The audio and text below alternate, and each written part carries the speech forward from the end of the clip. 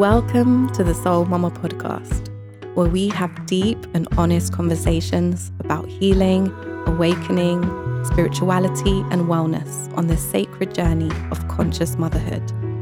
We ask how we can walk this path in a way that nourishes, elevates, and heals us and our children. We deserve space and time to slow down and tune in to our hearts, to heal ourselves, and to honor our highest callings. It starts with us. I'm Nahanda Truscott-Reed. I'm a mother, holistic wellness coach, writer, and speaker, and I am passionate about all of the ways we can raise our consciousness and come into more alignment and power as women and mothers, so we can heal the past and make more empowered choices for the future. Our stories and voices matter. It is my intention that these conversations inspire, motivate, and move you on your own Soul Mama journey. I'm so honored that you're here.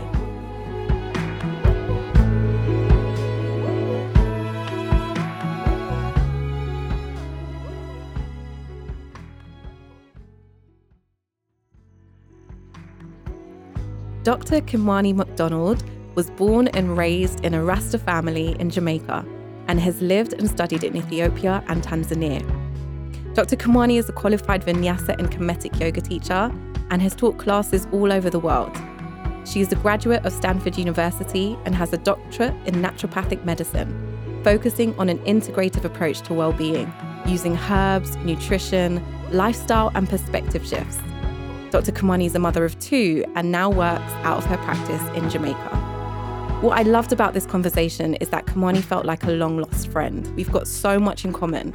She's humble and honest and speaks about her struggles as well as her triumphs. We talk about how different her birth and her motherhood experiences have been each time and what motivates her to keep going. I know her assuring wisdom in this conversation is going to uplift you. Enjoy. Greetings, Dr. Kimani Borland. Good morning. How are you? How are you feeling? How are you doing today? I'm doing really good. It's still dawn on my side of the world. So dawn always has a nice vibe to it. I'm just so grateful that you are here to join me in this conversation. Welcome to the Soul Mama podcast. For me, it was just really important to begin conversations that went deeper, into motherhood, into what it means for us as women of color, and for the healing and the growth that it has the potential for us as women to experience. And I first came across your work on Instagram, actually. And this is a few years ago, where I saw you were quite visible in the yoga world. And being a Caribbean woman coming from Jamaica, it was a real positive role model for me, just to see more women of color stepping into this space, as a yoga teacher and actually creating things that were for the community, not just with the emphasis on tourism, right? And so I followed your journey since then. And I know you've since gone on to become a naturopathic doctor. And so being able to see that transition has been really beautiful. So thank you for sharing your journey. And I just wondered if you could speak a little bit as to how that has been for you. Yeah, sure. So basically when I did my, so after undergrad, that was actually when I was introduced to my first yoga class, and it had such a lasting impact on me. And then I came back home to Jamaica and actually did a year of medical school. And during that time, that was when I did a yoga teacher training. And,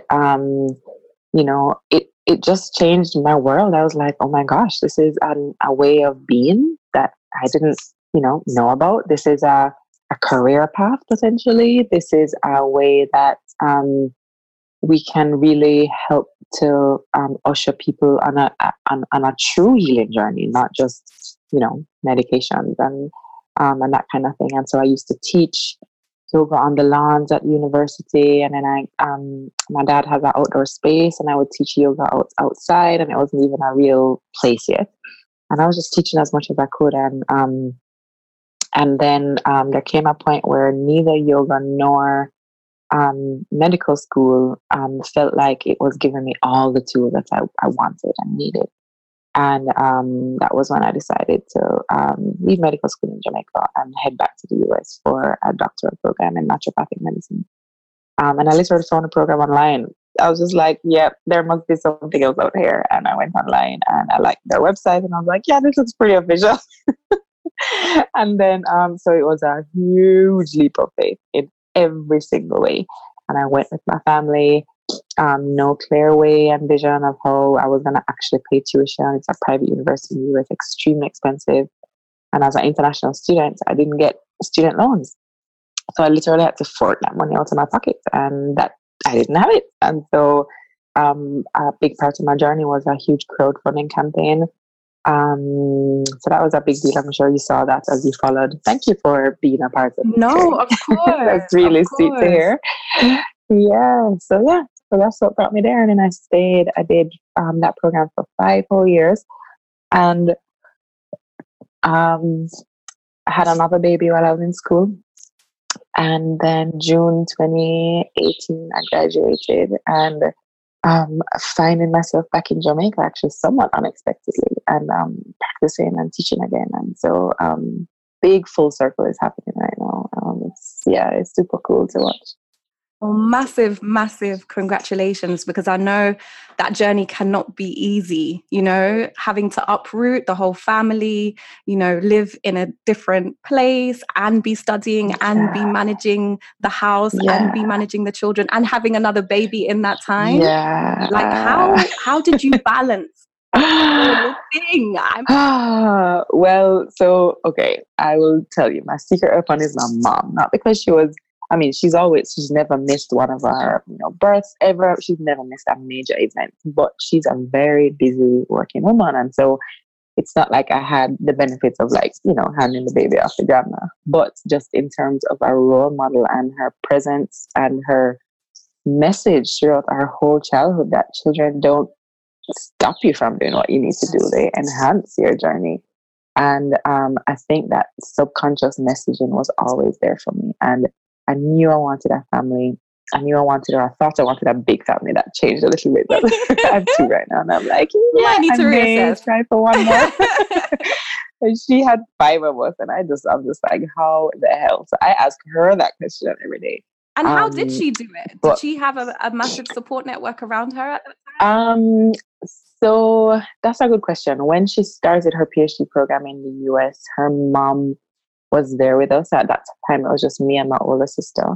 But her mom was also sick at the time. And then when she moved back home, so in Jamaica, you can get things a lot cheaper. Labor is a lot cheaper in Jamaica. So you'll find that a lot of families have help at home. So like live-in help, and then you could have someone that helps with the house, and you can also have someone that helps specifically with the kids.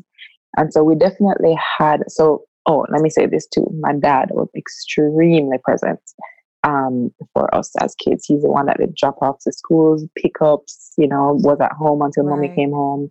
But yeah, we always had someone here helping out in the house. So that was huge. I don't think if this was a US context, it would be as attainable. It would just be too impossible. And I find that this is one of the things that modern Western women are struggling with, right? The whole pressure on the nuclear family to be the be all and end all to those children. And, the lack of the village is what's breaking so many of us, because it's not possible. And the responsibility and the overwhelm when you have young kids and in a climate like the UK where I'm living, that means you're indoors every day, right? And it's just like, that is physically not how it was designed to be, right? So seeing different models, seeing the possibility of having your mother as that example of a woman who continued her purpose, continued her passions, and had the support of others. And yes, they may have had to have been paid for their time. It might not have been family members, but, she found a way which supported you guys growing up and then supported her to continue her dreams as well. And that's obviously good stead for your journey and for your path. Totally. So yeah, I would say all of the models that I see had help in some way. And usually it comes from, for me, it also came largely from my husband. And then it just came from like reaching out. Like I remember my son's school. He went to a really small, kind of alternative school, and that really became my community there. Yes. And I would lean on. I mean, play dates were just like, "Are you ready for another play date? There's an exam tomorrow. Are you ready?" So that was the way that helped a lot. Other mamas, yeah, yeah. And so coming back to the journey of motherhood, I know your eldest son is 10 now, is that right? He's 11. Right. Yeah. So what was that journey like coming into motherhood for the first time? What did that awaken in you? Oof, that was a big one. I had him, I turned 21 in April and I had him in May. So I was a baby still, yeah. So on my 21st birthday, I was like huge. And I was a sophomore in college, in undergrad, and I went to a private university that, people went there for work and school, and, it's a very high achieving place. And so people weren't high. It wasn't like a larger public community college or, where people have babies, go to school, carry on with life, right? So it was rough. I didn't have anyone else with me really. And so that was hard. That was really hard. And then the birthing process itself, oof, I was again young, totally uninformed, and had this grand idea of what I wanted the birth to be like, but went to like this super mainstream hospital, and it just did not turn out the way I imagined. Right. And that was really hard. I was in labor for like 36 hours and then ended up having a C-section. It was extremely traumatic. So that was rough. So I would say in general, it was rough. But and then just the transition, like, and then also being in school, and it was the first time me and my husband were living together, so that was another big transition. Yeah, it was hard. I ain't gonna lie. And then my son had a really bad eczema. And that was a really rough one to navigate. So if I could sum it up, I would say it was hard. Yeah. I really thank you for that honesty, because I think so many times we have these conversations, it's about trying to pretend or prove that, especially when you're in this space of awareness, consciousness, and Right. wellness, it's like there's even more pressure to have this perfect birth and this natural experience, and to then have this easeful transition. And I just think more women actually speak into the truth of what they went through and feeling able to share that and the lessons that came out of that is just going to allow for that diversity of reality, right? Totally.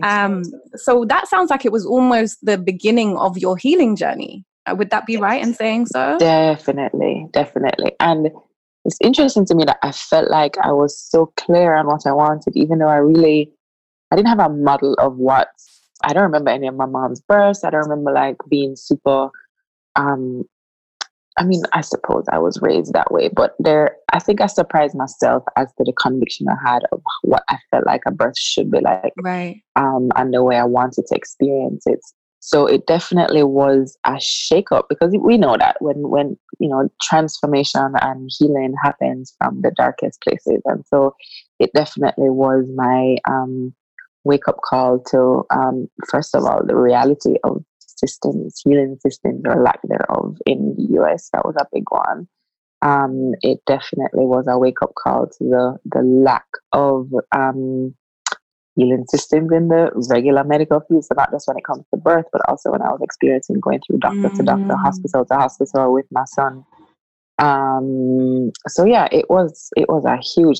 Talk about an initiation into adulthood and motherhood. It was huge.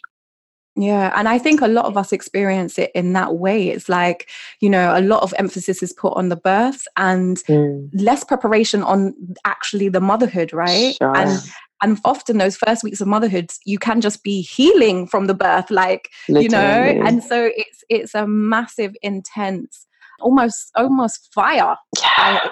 I just feel it like a kind of a rites of passage almost that we have to go through as women.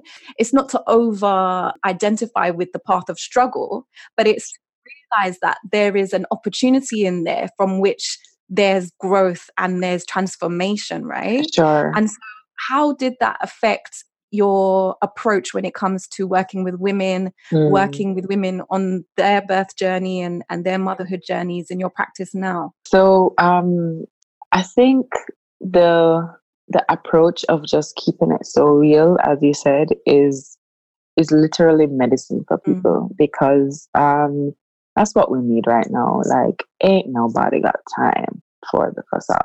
And so like, come on now, are you kidding me? So there is, I think, where people really resonate with working with me, that you know, I'm going to keep it real, and in keeping it real, it's both sides of it. It's being super compassionate and being super excited and being, and you know, giving the whole beautiful impression of what a birth can be like, and the opportunities and the options, and how amazing motherhood is, and la la la la la, and the other side of it. That's really important. And there's nothing like having experienced something firsthand, and then you can actually speak on it.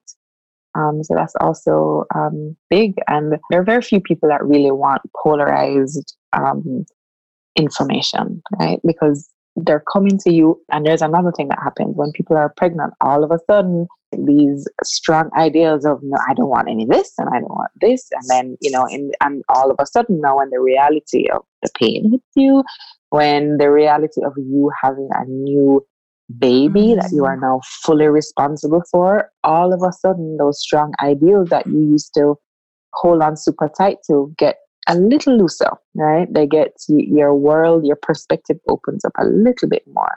You get a little bit more non-judgmental, a little bit more understanding of why someone might choose, for example, to give their kid a vaccine, even though you were like super anti-vax before, or whatever it is, right?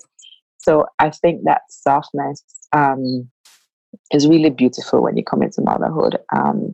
And I think that is why when people are pregnant or have a newborn baby, the way that my approach to working with them is making sure I'm giving them the full breadth of the knowledge, all of the things, right? Because they're super vulnerable, super ready to hear what is true, what is right, what are my options. So how was your second birth different with all of the knowledge that you had then gained? Because your younger son is how old now? Youngest son will be 4 at the end of the year. How did you channel that knowledge into that experience? Yeah, that's a good question. So I attempted a VBAC, so that's vaginal birth after C-section. And I was a little bit more realistic about my expectations. And so, and I wasn't even allowed to, in Washington State, I couldn't even get a midwife at home. So once you have a C-section before, to have a vaginal birth after that is considered a liability. So there are very few midwives that will be willing to come to your home and actually do that. You're considered a high risk pregnancy. Yeah, right? exactly. Yeah. So I had to find a hospital, which was actually 45 minutes away from my home, that midwives worked in, and that were open, had a decent VBAC rate, and that were super open, and I felt like would actually support me in trying to do that. So definitely more informed, and feeling a lot more like I could make decisions from an empowered place, having understood the system a little bit more, having gone through the experience, and just the reality of what my life was at the time. I couldn't go to a birth center again for the same reason that I had a cesarean birth before. So my options were relatively limited, but I could still kind of play with what I had and kind of see if I could push the boundaries a little bit. And so I was able to go into labor at home, which was really nice for me because I was induced with my first one. So that was really nice for me to experience that wisdom of my own body. That was really powerful for me. To be like, okay, my body said this time, and no one else said it was. That was me, that came from within me, and that was really, really empowering to feel. And then I labored at home for a really long time, labored in the car. Oh my God, that long journey. And then labored in the hospital for a bit. The midwife was super understanding. Pretty good experience overall. Um, yeah, I want, little annoyances on the way when the nurse is trying to like poke you and ask questions, and you're just like, I have been to prenatal visits every single week. You can look in the computer for these questions. I'm in Exactly. labor. Leave Leave me alone. me. Yeah. So those Exactly. moments, oh my God, I got so mad.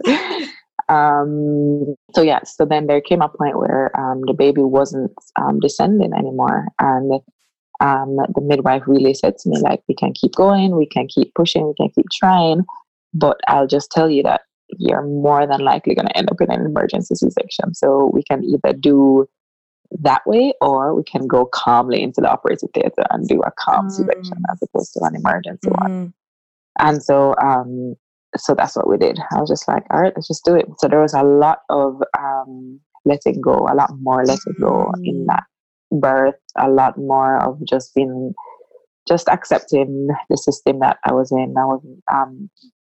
I wasn't being unreasonable, and so it was a little softer, the process, a little less force, a little more acceptance, for better or for worse. But that was the way that one panned out. Yes.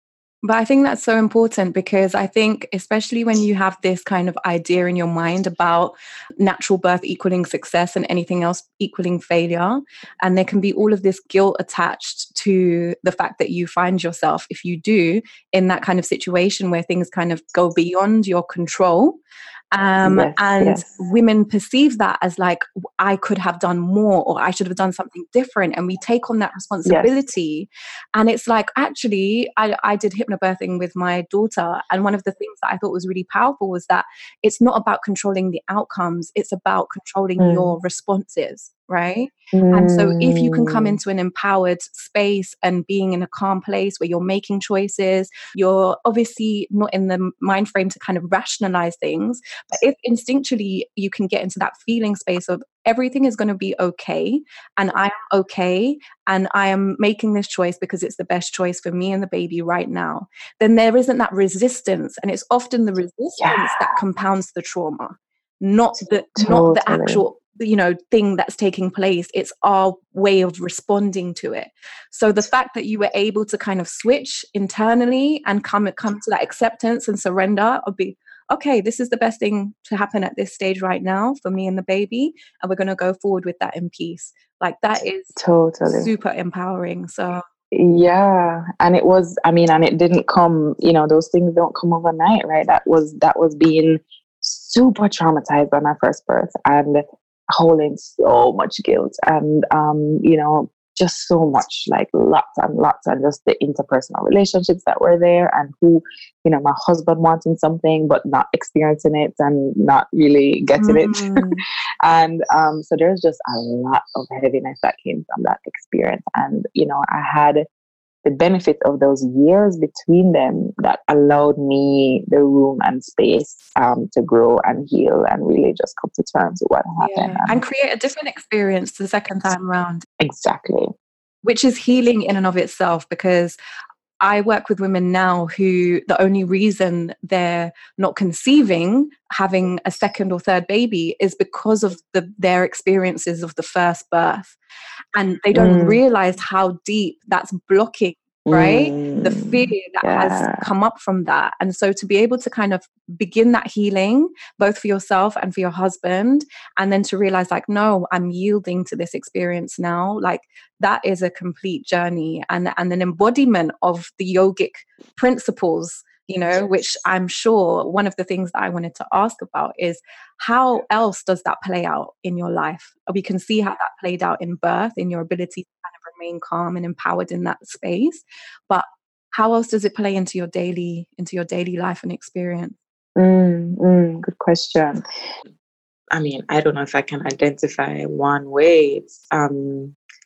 It's every way. And I think that's why yoga had such an impact on me, because I felt like it was a tool that I could use in relationships, at work, in how I wanted to be a mother.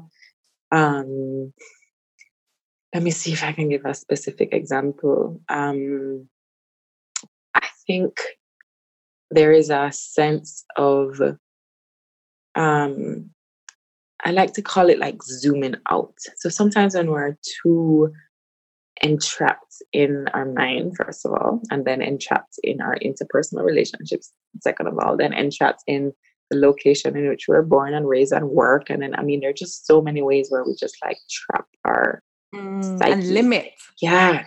Yeah. I find that yoga philosophy has been able to teach me how to zoom out and just to see the bigger picture. And if you think about it, that really makes everything small. That makes everything that you think is so important a lot more insignificant, which ironically is, it doesn't make it meaningless. It just makes it more meaningful on a larger scale. It just allows you to see the pieces of the puzzle from the top as opposed to from inside, which means that there's greater understanding, there's greater awareness, you can there's less attachment, so you just move through the world with a heightened awareness of your place, of the roles you're playing, the ways things you say and do have an impact.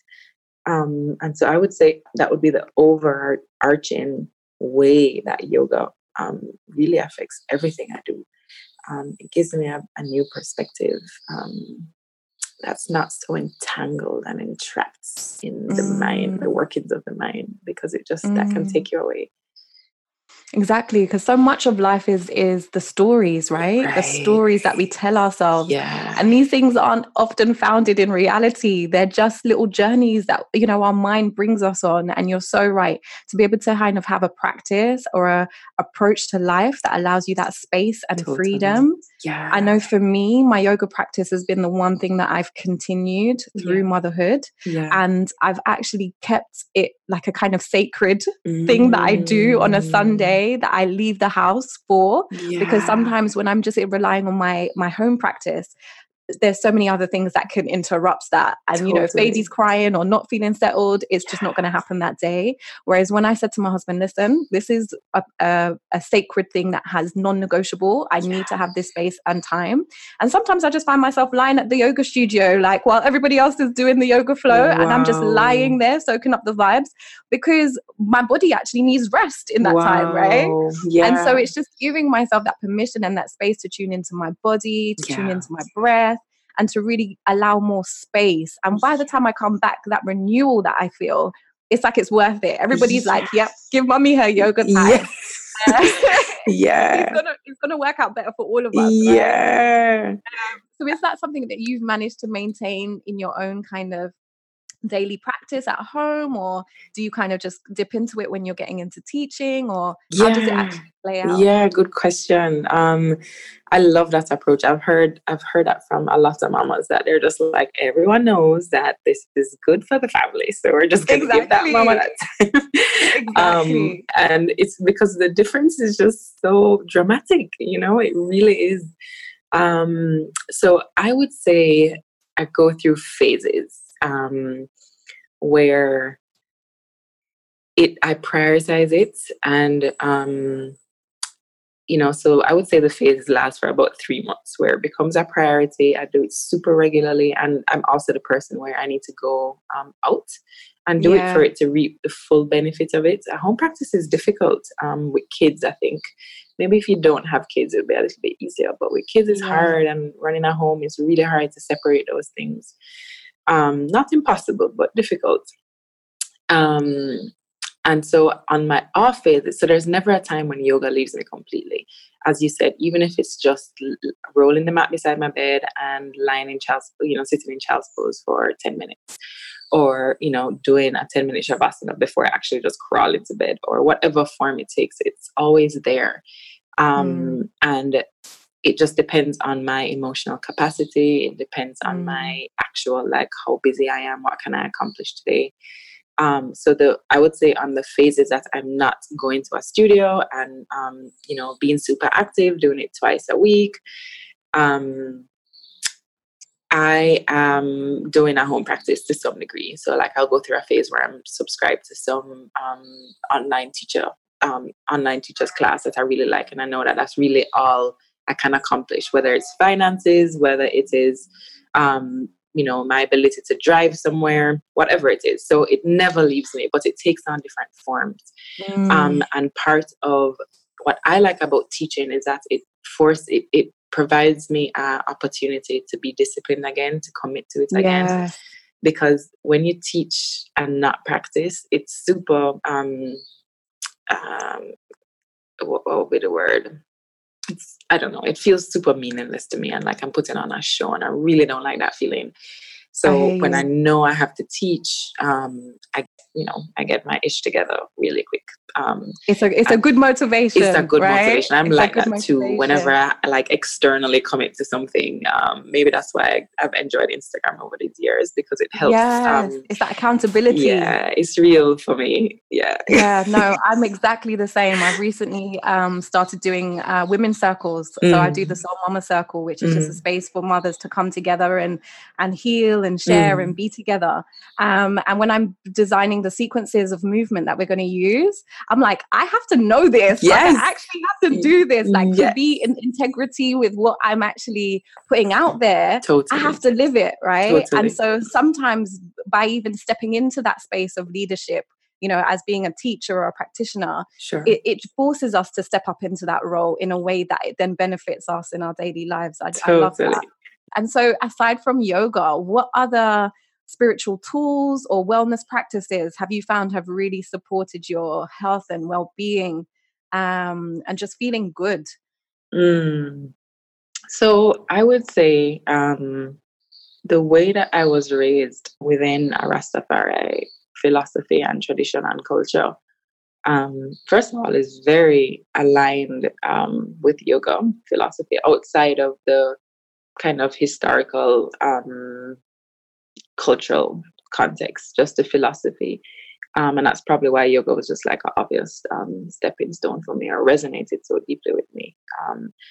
But I would say that tradition is so much a part of me. It was how we lived as kids. And I would say one of the most impactful things is the relationship that Rastas have with nature, and the non-negotiable, like oh my God, I'm so connected to nature, just is, right? You just are.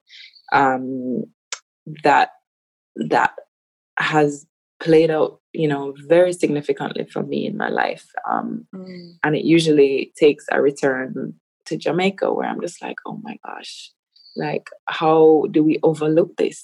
Especially in the third world, the first world, like, how do we survive? How can we expect to feel whole in a box, in a concrete jungle, literally? And we think about it and we know it, right? If you're aware in any way, you know it. But until you step out and feel the difference, it's so powerful for me. And even as a doctor, I'm thinking about recommendations I've made for people, and I mean, it's just like, of course, you're feeling anxious and depressed and isolated, and Exactly. When was the last time you saw the grass and the trees? When was the last time you stepped outside of a box? Oh my gosh. Where you stepped outside of a screen? Seriously. Oh, I completely feel you on that. I also grew up in a Rasta home. My father's Grenadian, and we recently took the family back there to spend a month. Wow. And just being in that everyday nature, like, you wake up, you're out your house, you don't come back into your house until nightfall, and everything is just outside, and just that freedom and being able to see my children running around bare feet. Seriously. And learning all the new things. I was literally like, this is life. We actually haven't been living in London. Wow. Because we've literally been in a box, driving in a box to another box. Like, this is not life. And that overwhelming realization really hit me this year. And I thought to myself, I have to find a way to allow allow my family to experience this. And Yeah. so it sounds like this is now kind of the space that you're finding yourself in now. Are you transitioning your family to Jamaica for good now? Oh, that is a question. That is a question. I would say the last like solid year of my life has been just a walking question mark. And I think there's a lot of overthinking that's happening and a lot of desperately trying to cling to an answer or, a decision. And I'm a very like, okay, we're doing this, let's do this, And so when things get ambiguous, it's really hard for me. That's where my yoga practice has to come in. But basically, there was once I graduated, I had a residency opportunity, and there was a moment where the work permit time didn't align with when the student visa ended. So these are Caribbean people problems where you have no visa. I hear you. And so we had to come home, and it was relatively unexpected. We didn't really have much in place. Like right now, I'm still in my parents' home. So I'm here now, and it's been such a crazy teacher to me that whenever someone asks me that, I literally can only say, I'm here right now. This is where I am right now. Wow. Yeah. But you know what? It sounds like that has actually been the thing that has served you. When you describe the process of deciding that you were going to study to be a naturopathic doctor and not knowing where that money was going to come from, but taking the step anyway. Yes. And then, the road starts to form beneath your feet, and be able to just sit in that and be like, I don't actually know, but I'm good with that. We're here. I'm we're here right now.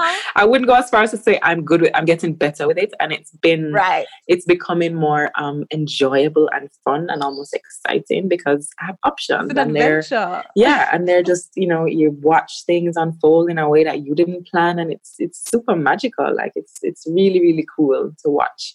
But as I said, I'm a Taurus, and I really like to plan and like to stay stable and grounded. And so it's really, really challenging. It's a challenge. Yeah. Well, I wish you the best with all of that unfolding. Thank you. How have you found it as you started practicing in Jamaica now? How has that been kind of serving the community? How has that experience been? Yeah, it's been amazing. I mean, you really have to be careful about how the vision you hold, because it's like in a lot of ways, no matter what rational, logical steps you take, if your vision is strong enough and you hold it strong enough, it's just going to play out somewhere or another. And so this was always the dream, right? Always. It just wasn't, I didn't imagine it to be quite yet. And in this way. And so it's been amazing, like literally reconnecting with all of my yoga students, yoga teachers, yoga community.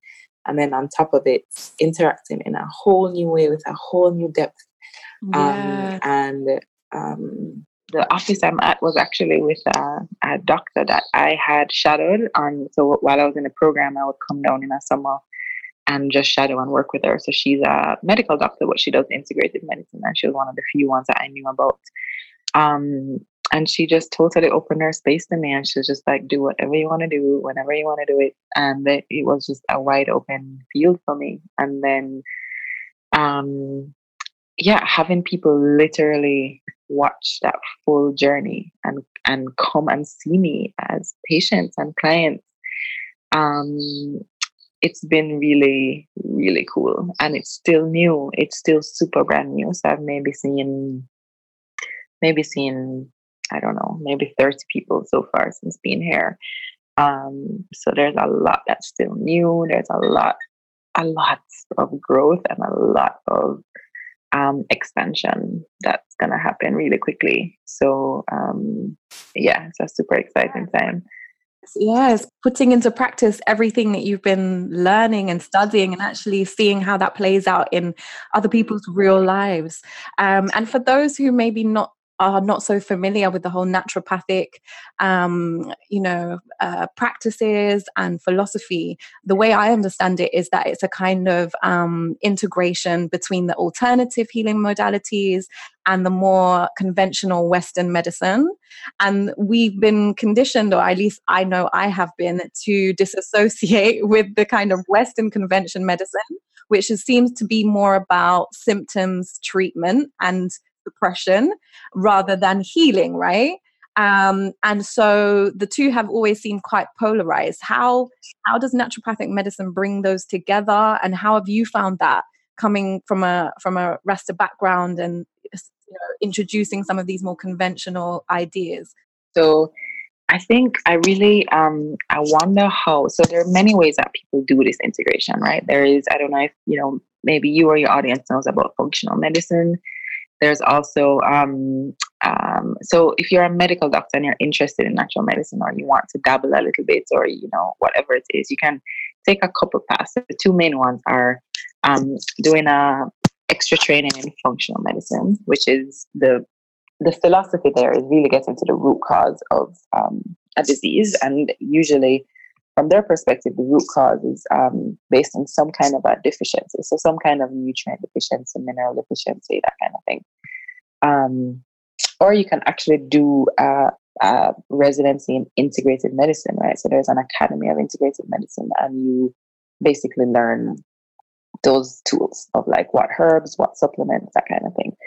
But what I find hard to understand or imagine must be difficult for MDs to kind of negotiate is the fact that it is a very different model of care. And so we have a term called green allopathy. So allopathy is basically the idea of being separate. So there's a disease over there, and I'm going to cure that disease over there with something.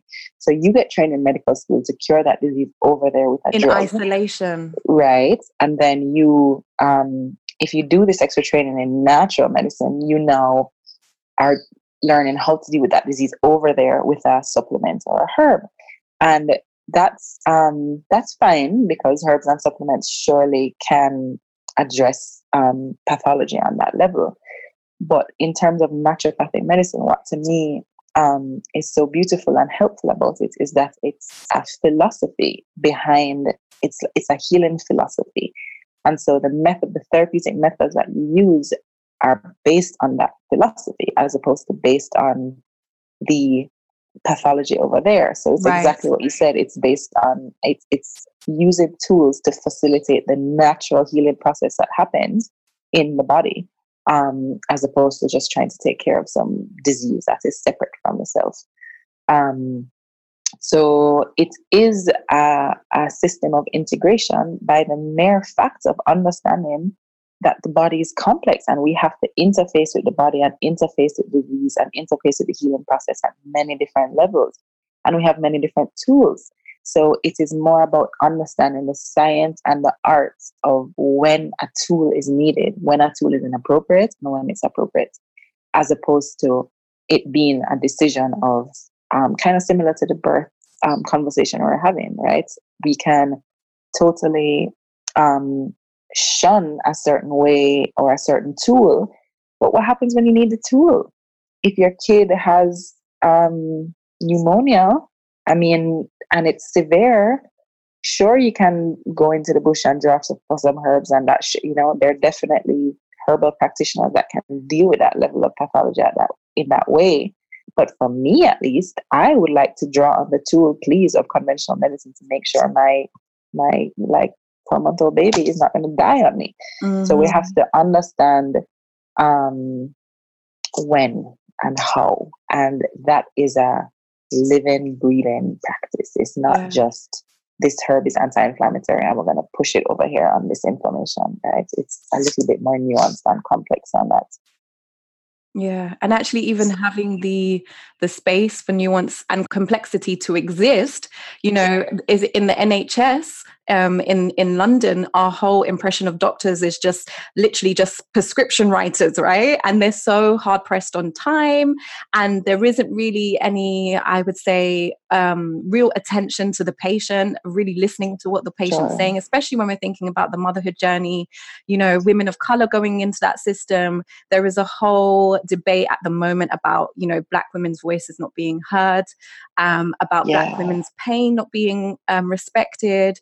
And obviously there's a lot of statistics that have come out now about the Black maternal mortality rate. Yes. And so I wonder how that's different in somewhere like Jamaica, where race doesn't show up in the same way, but the systems are still in place that maybe don't value that kind of personal pain to come through. How does that play out for you? Yeah, oof, that's a big one.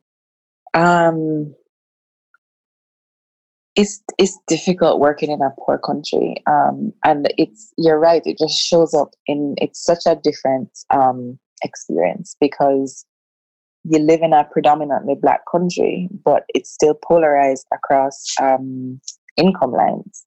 So you'll have, and then of course, race and class interface by nature of just the history of colonialism. That's always going to be in place, but it is different, and it is challenging a lot of times for Black Americans to understand that our experience as Caribbeans are very different, but of course very similar. So I think the ways that plays out for me, being a Jamaican, but also just observing the experience of motherhood for the average Jamaican, is that our resilience is almost taken for granted.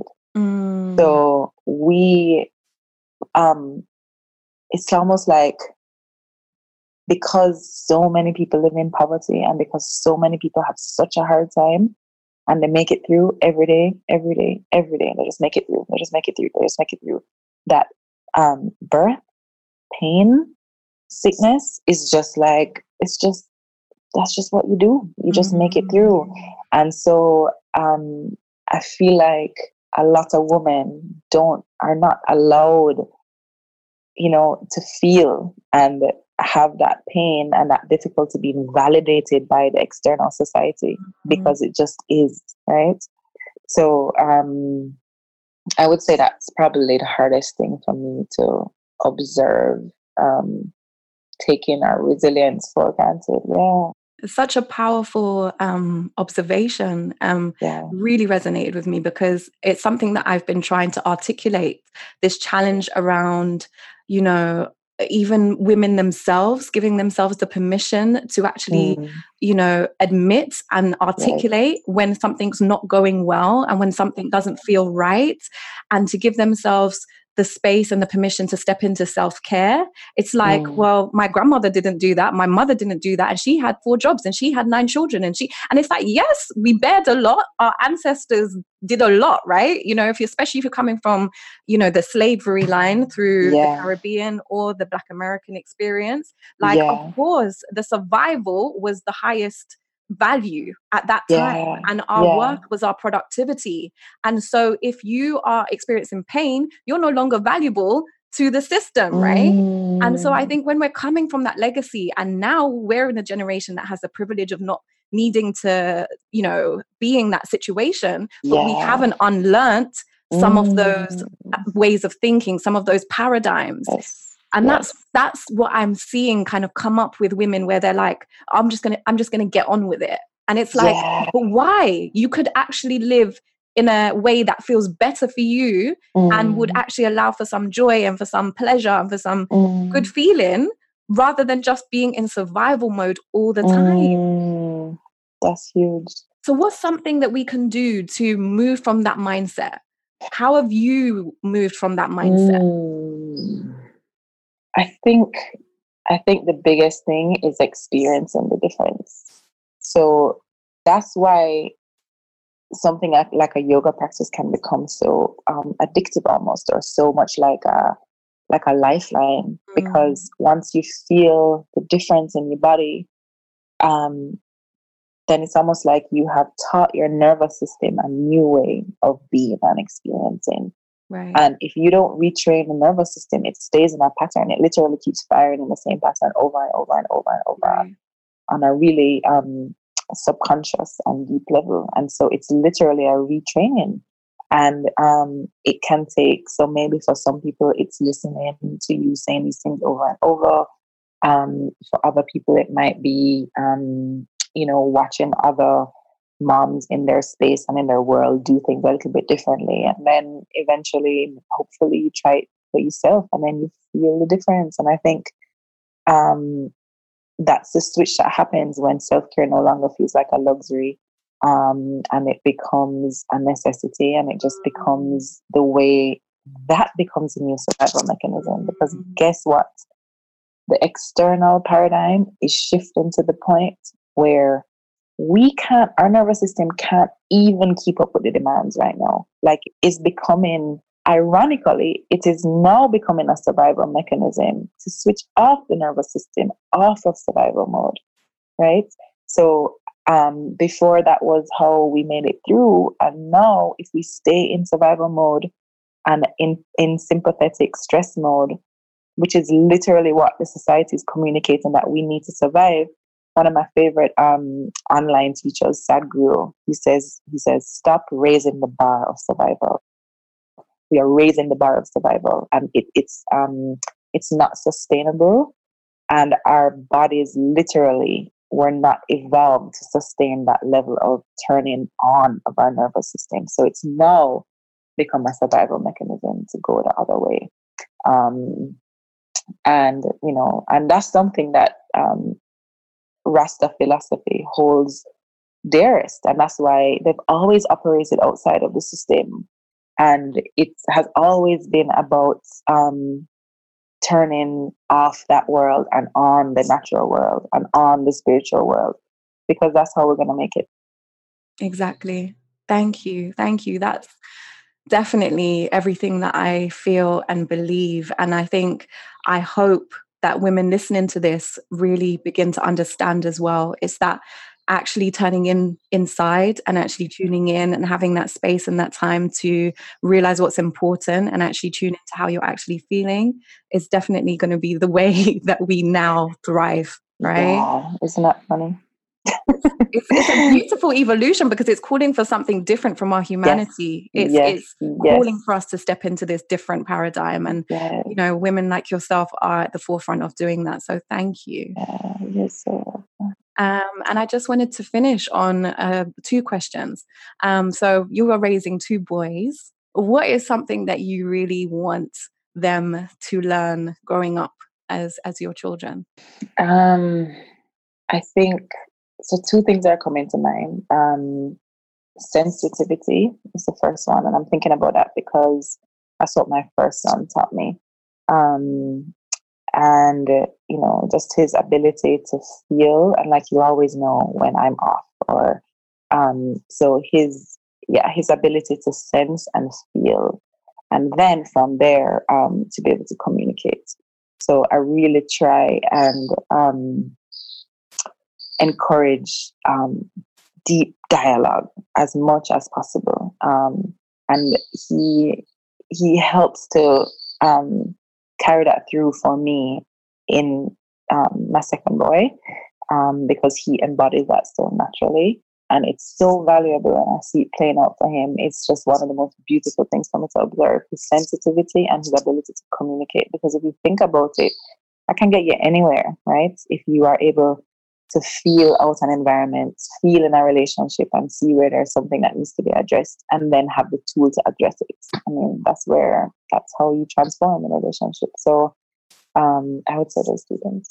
And what a blessing that, I think, as women who are raising sons, it's like we almost have an opportunity to realize perhaps where there are things that we need from our partners, and that their mothers may have not been able to give them. And we have an opportunity with our children to be able to say, okay, well then what does that look like? And in a conscious way and in an intentional way, set them up with those tools that they can be able to do that. And so, hopefully the future relationships he has will benefit from all of this work and this foundation. Yeah. And his relationship with me, when he gets big, he can still Exactly. I'm training him to communicate with me even as a teenager. But it is it's that 2-way, teaching and learning, I think, with the whole mother-child relationship. Oh yes. Yeah. Oh yeah.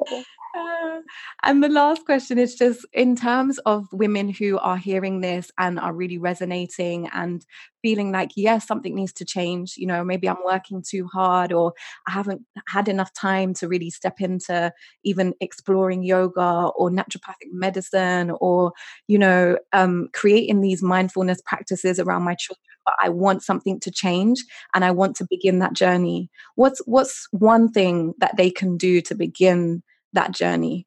Yeah. So sometimes I think about us just kind of living in a loop, right? So you just get up, go to work, literally a loop. Just on autopilot. Yeah. And so if there's one thing that you can do to just step out of that loop, even if it's literally 5 minutes on a weekend, but doing it consistently. So that might mean having a really small space in your room where whatever it is that feels special and sacred to you, somehow lighting a candle, because many of us were raised in religious households or schools, or there's just an innate something about fire that really draws us in or reminds us of the magic of the world. Or whether it is maybe your grandma was super special to you and she's passed on, and you just have a little section where you just put her picture, whatever, like literally anything, whatever it is that can take you from the loop into a space of just feeling and presence and just awe at life itself, not of anything. And it doesn't need to be you don't need to be a witch, you don't need to be anything, you just are stepping out of the loop into a space of presence. And a yoga pose can do that, a breathing practice can do that. But once you just step out, you'll be surprised what opens up. Once you start that one conscious breath work for 5 minutes, you'll be surprised what else you discover on YouTube, or what else your friend tells you about, or what qigong studio you buck up down the road, or whatever. It will all unfold from there, but it has to start. And I think the easiest way to start is with consistency of something that is going to remind you of the other world that exists outside of the loop, which is really just presence and reverence for life itself. Ashe. Yes, ma'am. Thank you.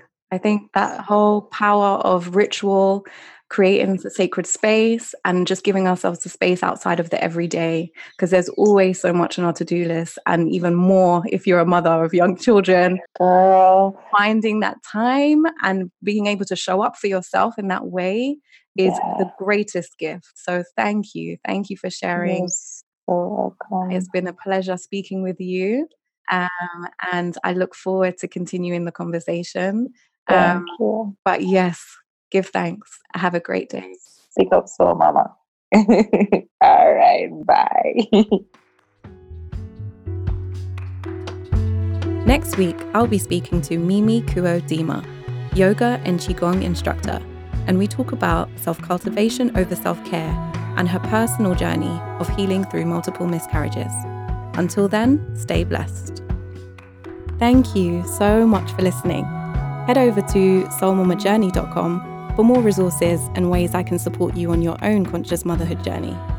For more inspiration, you can follow me on Instagram at soulmamacoach. Also get in touch via email through nahanda@soulmamajourney.com. I love to hear from you, what you thought, what you gained. Please take a moment to rate this podcast wherever you've listened to it, and please share with others you know who would benefit from this conversation. I appreciate you. Thank you. This podcast was produced by myself and Chris James. Music by my talented friend Ayana Witter-Johnson.